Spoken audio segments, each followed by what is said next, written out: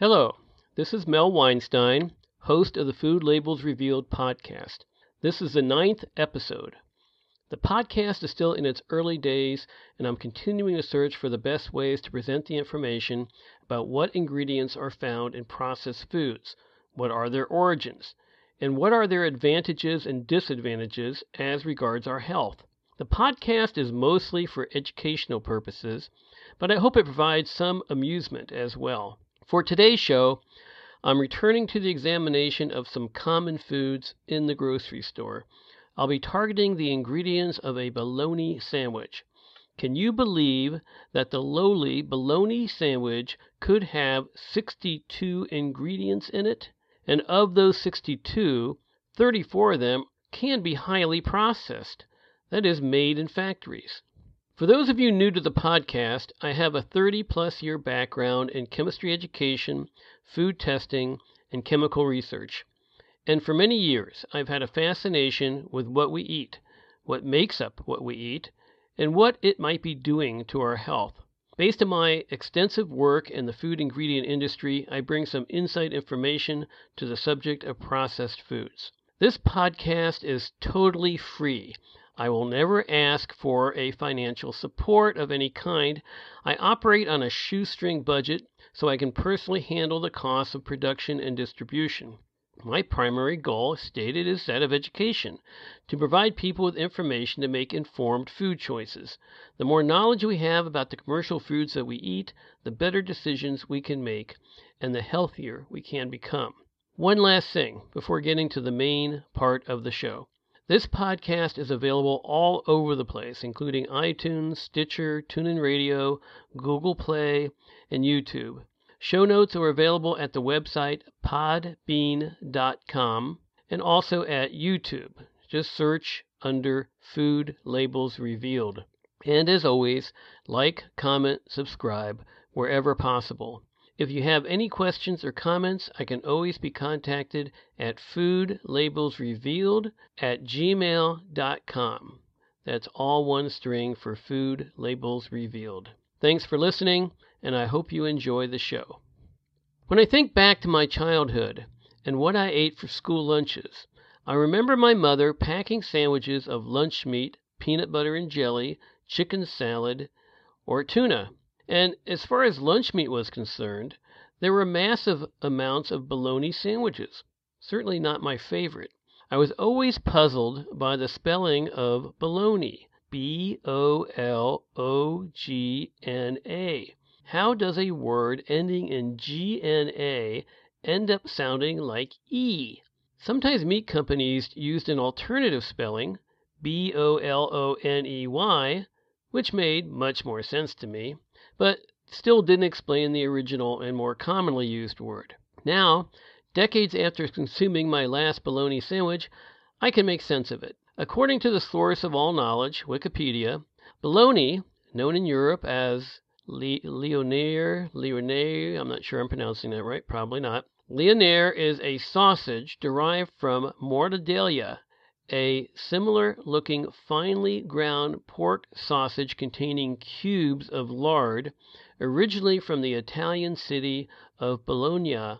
Mortadella is a thick Italian sausage flecked with bits of fat, peppercorns, and sometimes pistachios. For bologna made and commercially sold in the U.S., like hot dogs, which are lumped into the same category, the United States Department of Agriculture, fondly called the USDA, says the product must be comminuted, or reduced to minute particles. That means you won't be able to recognize any flecks of lard, spices, etc. in your bologna. It must be uniform. That's right. We're talking meat paste here. Usually pork, sometimes beef or chicken, and sometimes combinations. Bologna is a sausage, so it starts out as a blend of meat, fat, salt, and spices, which are then stuffed into a casing and smoked. Companies that produce bologna tend to be very cagey about their ingredient list, since the trimmings that go into it occasionally come from parts of the animal that make people want to puke.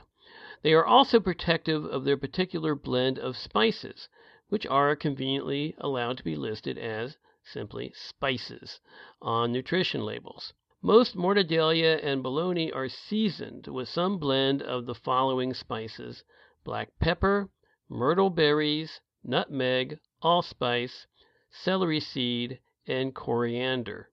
Let's talk about a bologna sandwich.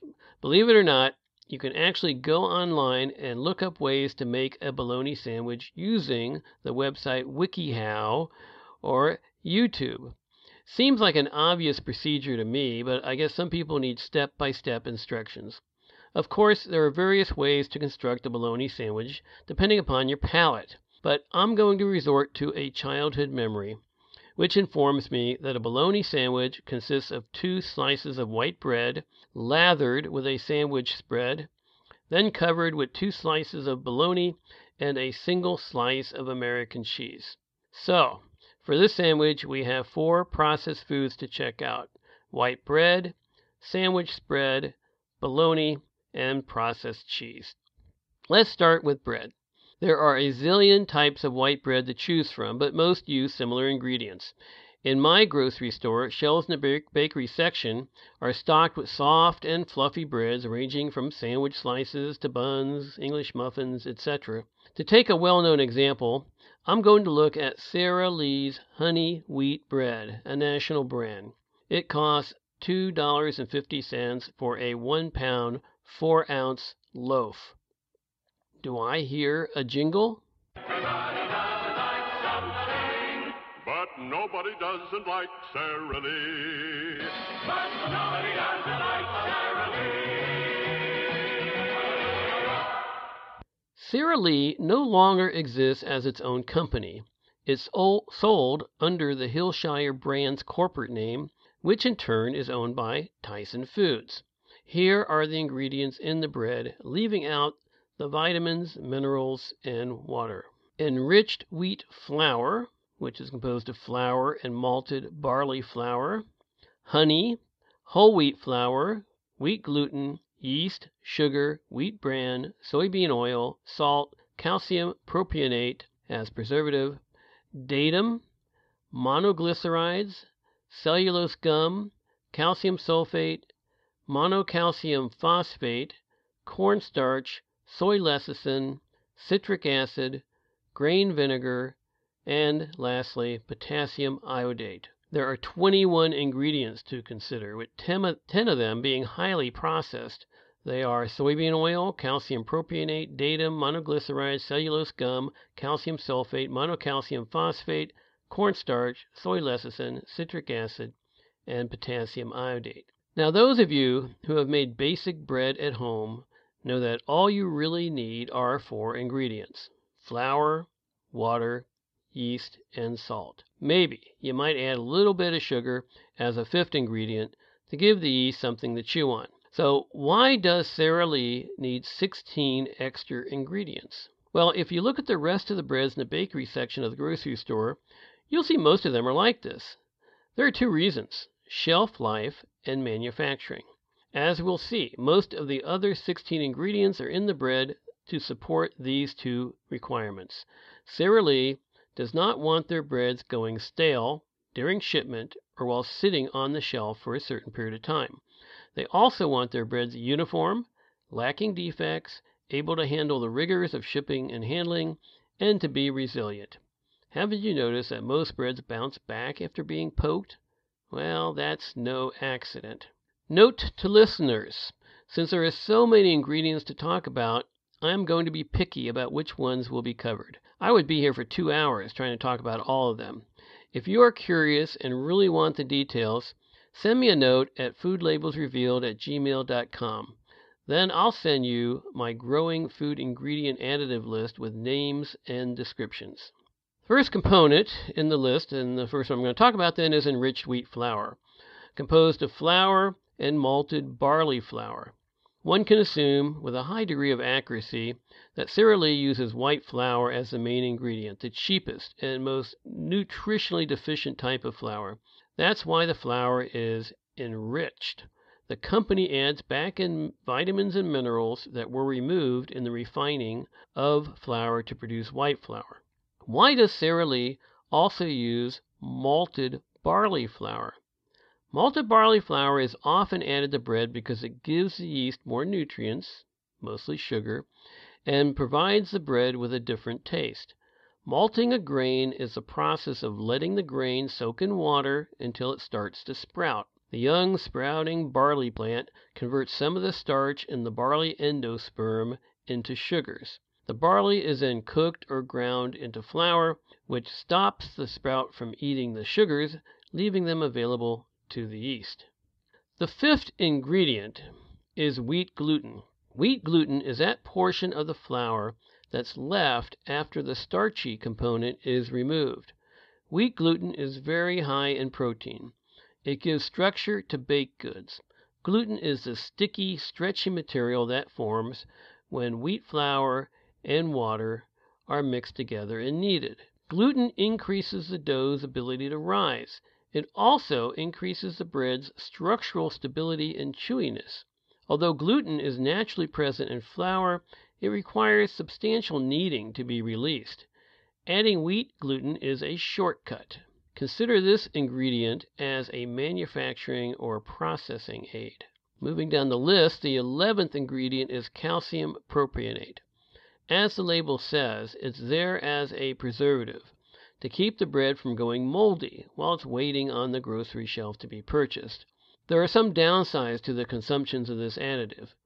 It has the potential to permanently damage your stomach lining by exacerbating gastritis and inducing severe ulcers. It has been linked to migraine headaches. A control group of children fed a strict diet without any food additives was compared to a group that was given traditional bread each day. The clinical trial revealed that irritability, restlessness, inattention, and sleep disturbance in some children may be caused by the preservative in healthy foods consumed daily. These behavioral changes appear to be reversible when the preservative is removed from the child's diet. The 12th ingredient is datum. This odd acronym is very likely unknown to the vast majority of consumers. Get ready for a mouthful. It stands for diacetyl tartaric acid esters of mono and diglycerides. You can definitely see the need for the acronym on the label.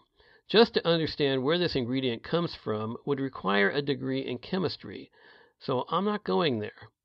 It's another dough conditioner used to improve volume and uniformity. It is considered safe by the FDA, but a study in 2002 on rats showed heart muscle fibrosis and adrenal overgrowth. The 21st and last ingredient in the bread is potassium iodate. This chemical acts as a dough conditioner and bread improver. It may be present to soften the bread for faster mixing and to reduce staling of the finished bread.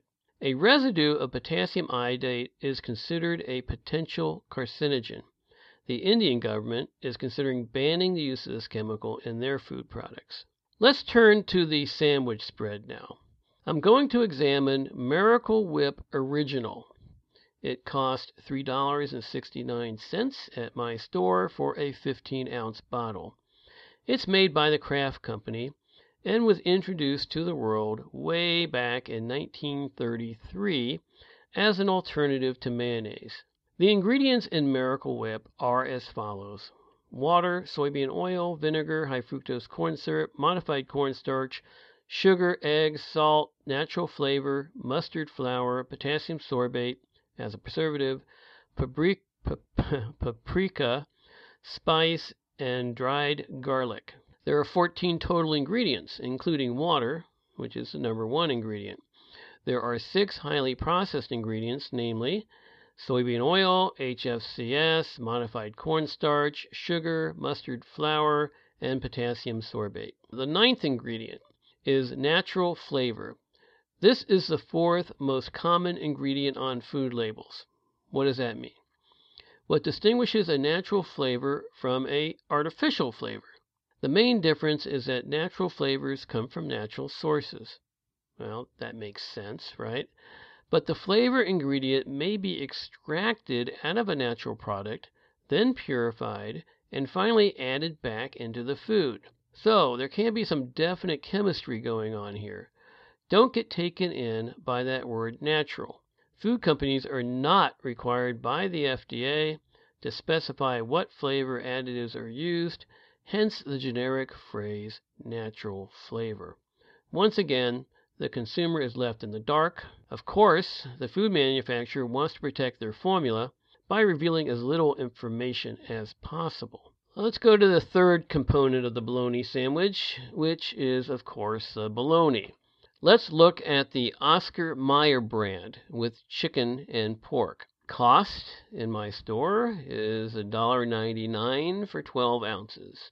It has the following ingredients: mechanically separated chicken, pork, water, corn syrup, and it contains less than 2% of the following: salt, ground mustard seed, sodium phosphates, sodium propionate, potassium chloride, sodium diacetate, sodium benzoate, flavor, sodium ascorbate, sodium nitrite, extractives of paprika, and oleoresin celery seed.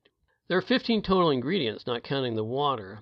Of these, 11 are highly processed ingredients, namely corn syrup, sodium phosphate, sodium propionate, potassium chloride, sodium diacetate, sodium benzoate, flavors, sodium ascorbate, sodium nitrite, extractives of paprika, oleoresin celery seed. Now, the first two ingredients are mechanically separated chicken and pork. According to Wikipedia, it's a paste-like meat product produced by forcing pureed or ground meat under high pressure through a sieve or similar device to separate the bone from the edible meat tissue.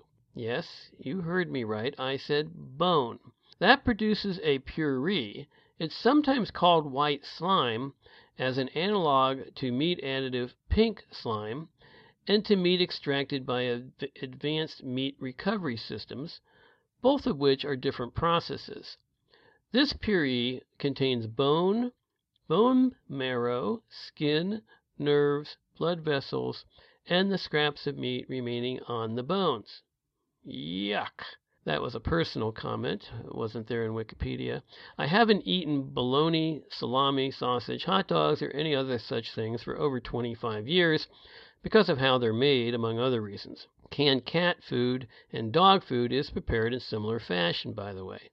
Now, you won't see beef included on labels of these kinds of products where they use the phrase mechanical separation, and that's due to FSIS regulations. FSIS stands for the U.S. Food Safety and Inspection Service, and they enacted a rule in 2004 to protect consumers against mad cow disease. Mechanically separated beef is considered inedible and is prohibited for use as a human food. It's not permitted in hot dogs or any other processed product. I'm going to skip down to the seventh ingredient, which is a group of chemicals called sodium phosphates. Sodium phosphate is an additive that helps keep meats moist and to protect flavor. There are actually 4 compounds of sodium phosphate that may be used. People with kidney problems may want to avoid foods containing phosphates. While the phosphates found naturally in foods aren't well absorbed, the inorganic forms used as additives are better absorbed and can increase phosphate levels enough to damage blood vessels in those with kidney disease if they're consumed in high amounts. This additive is also a source of sodium, and high sodium consumption increases your risk for high blood pressure and heart disease. Cured meats and cold cuts are among the top 10 sources of sodium in the American diet. All right, let's consider the 10th ingredient, which is sodium diacetate.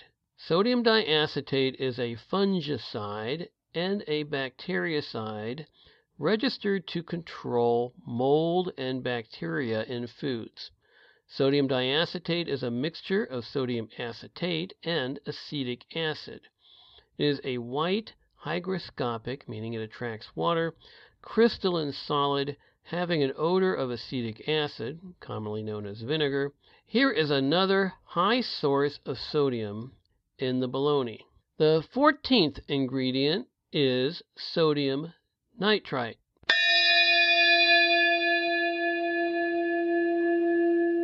This is the ingredient of the day. It helps keep the meat looking reddish or pinkish, which people prefer as opposed to brownish or grayish. Also, it serves as a preservative against the formation of the botulism bacteria frequently involved in food poisoning. That's particularly important in a product like bologna, which is not usually cooked when the consumer uses it. But this is one of the most controversial additives in the food industry. It's one of the few additives known to have directly caused deaths in the United States. Also, nitrite can produce cancer-causing agents called nitrosamines. The discovery that nitrite helps to cure meat, giving rise to a reddish color, was a total accident. The story goes that when salt was used to preserve meat in the old days, in the late 1800s, sometimes the meat would have spotty areas that were red instead of the usual brown. A chemical investigation found that there were nitrite impurities in the salt being used. From then on, nitrite was intentionally added in the curing of meats. The toxicity of nitrite stems from its ability to disable hemoglobin, the molecule in red blood cells that transports oxygen. Now, nitrite is chemically related to nitrate. When nitrates are consumed in foods, they can be converted to nitrites by bacterial action in the body. That can lead to a fatal condition called methemoglobinemia, also called blue baby syndrome, a disorder which can occur when municipal drinking water contains high levels of nitrate. Infants are particularly sensitive to nitrates and nitrites. In 1976, nitrates and nitrites were mandated to be removed from baby food products. All right, that's it for the bologna. Let's go on to the fourth component of the sandwich, which is Kraft American cheese. The cost in my store was $3.79 for 12 ounces. But take careful note here. If you look at the package, you will see the words, quote, pasteurized prepared cheese product, end quote. It looks like cheese, acts like cheese, and tastes like cheese, but legally, Kraft cannot call their product American cheese. To explain why, let's take a little trip into the history of the Kraft Company, way back to its founder, James Lewis Kraft. Much of this information comes from Melanie Warner's book called Pandora's Lunchbox. In 1903, at the age of 29, James Kraft was living in Chicago, and to earn money, he would buy the best cheese at a local market and peddle it to people who were unable or unwilling to go get it themselves. However, in those days, cheese would spoil rather quickly if not refrigerated, and many people didn't have the means to keep it cold. Cheese could also spoil by drying out or by separation of its ingredients. So Kraft set out to try to extend the lifetime of the cheese, which would give him a leg up on his competitors. One evening he cut up some cheddar cheese into a copper kettle and heated it to kill off the microorganisms responsible for mold formation. But he just wound up with a cheesy mess. He tried different techniques for many years, but didn't hit the jackpot until 1914, at the beginning of World War I. He knew that the Allies in Europe needed food that would not spoil quickly. One day, he heated the cheese longer than normal and found that he could homogenize the cheese into a uniform, creamy material that was free of bacteria. In his patent of 1916, he wrote that this new product could be kept indefinitely without spoiling. Kraft started selling the processed cheese in aluminum tin cans and wound up supplying the U.S. military during the war. In Chicago, the new cheese became a hit because people could keep it for weeks, months, or even years in unopened containers. Originally, the product was called pasteurized loaf cheese. Kraft was one of the first manufacturers to utilize advertising, and from 1917 to 1926, the sales of the Kraft cheese increased 72-fold. Americans were quick to adopt the new technology of canned cheese, and by 1930, the processed cheese represented more than 40% of all the cheese consumed. Makers of artisan cheese strongly objected to this new product and wanted the Kraft cheese labeled as embalmed cheese or renovated cheese to cheapen its reputation. The FDA, or the Food and Drug Administration, established guidelines for the making of homogenized cheese and required the use of the name processed cheese for the Kraft product and its lookalikes. Today it is called American cheese. A few other changes occurred over time. In the 1920s, sodium phosphate was added to help hold the mixture together. It's the seventh ingredient on the label. And in the 1940s, the technology for making sliced cheese was developed. In the 1990s, food scientists at Kraft found a way to make American cheese more cheaply by using less cheese. They started using a new ingredient called milk protein concentrate and found that 25% of the cheese could be replaced by this cheaper ingredient. It's the third ingredient on the label following milk and whey. Plus, milk protein concentrate had a shelf life of about 2 years, so that gave Kraft more flexibility in the purchasing of its ingredients. However, that change rankled the FDA, who had already established a standard, or rule, for processed cheese. Rather than dump its new, cheaper formulation, the Kraft Company decided to rename the food as, quote, pasteurized prepared cheese product, end quote, instead of, quote, pasteurized processed cheese food, end quote. Most Americans never noticed that the Kraft food had been downgraded from a food to a product. Of course, a huge difference between Kraft's cheese product and real cheese is the shelf life. Essentially, the Kraft cheese is a dead food, whereas real cheese is aged and alive. If left untouched, the Kraft cheese will remain unchanged for years, compared to real cheese, which, in a matter of weeks, can go bad in your fridge. End of story. The Kraft Singles American cheese has the following ingredients: milk, whey, milk protein concentrate, milk fat, contains less than 2% of the following: calcium phosphate, salt, sodium citrate, whey protein concentrate, sodium phosphate, sorbic acid, which is used as a preservative, cheese culture, enzymes, annatto, and paprika extract, and vitamin D3 is at the end of the list. Not counting the vitamin, there are 12 ingredients in this product. Of the 12, there are 7 highly processed materials: milk protein concentrate, calcium phosphate, sodium citrate, whey protein concentrate, sodium phosphate, sorbic acid, and enzymes. Most of these have been talked about in other episodes, and there are none that are really unique to this product. But it is positive to note that Kraft uses the natural coloring agents of annatto and paprika to give their product the natural-looking yellow-orange color of cheese instead of using some harmful artificial colors. So, since most of these have been talked about before, they're pretty common, I am not going to look at any of these individually. So, let's summarize what we know about this bologna sandwich that has been made. Number 1, there are a sum total of 62 ingredients in the sandwich. Number 2, of those 62 ingredients, 34 of them, or roughly half, are highly processed. 3, the sandwich is pretty cheap. A calculation based on the already mentioned prices gives a cost of 93 cents for the sandwich. Number 4, there are some dangerous chemicals in the sandwich, which are allowed by federal law. The calcium propionate in bread can cause stomach problems and ulcers and also affect the brain health of children. The datum in bread can affect heart and adrenal gland health. Potassium iodate in bread is a potential carcinogen.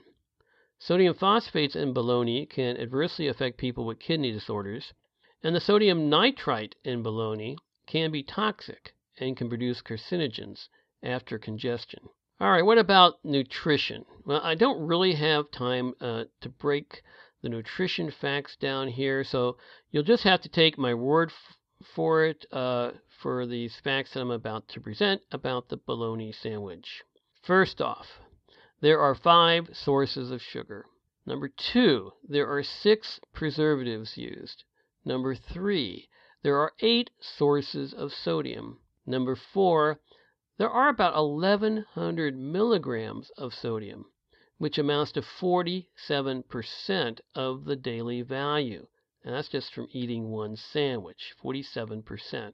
And number 5, there are about 26 grams of fat in the sandwich, which is roughly 40% of the daily value. So again, just eating one sandwich here, you're getting a substantial amount of your daily requirement of fat. So, what's the consensus here? The fact that there are 62 ingredients in a simple bologna sandwich should tell you something about commercial products, namely that they are very complex foods requiring a plethora of inputs.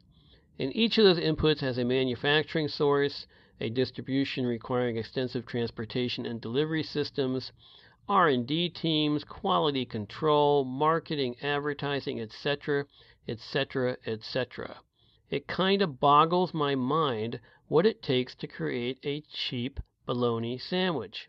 Furthermore, about half of those ingredients are industrial created foods or entities that probably didn't exist 100 years ago.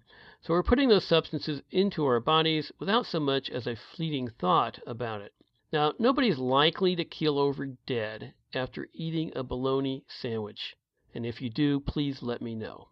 But that's not the point. Think about the cumulative effect of ingesting all those industrial chemicals over many meals, over many days and years, and it becomes easy to imagine the eventual adverse effects on our health. I like to cook up Indian food at home, and those recipes are pretty complex. But even the worst Indian recipe can't compete in the number of ingredients that can be found in a simple bologna sandwich. For example, the South India split pea soup I'm making this week has 21 ingredients in it. And although some of them, like the spice mixes, are made in factories, none of them are artificially made. So, to finish out this episode, I urge you to watch what you eat, choose natural ingredients, read labels, and educate yourself as much as possible about what you're putting in your mouth. Take care, listeners, and if you want to eat well and keep yourself healthy, eat food mainly from natural plants, not manufacturing plants.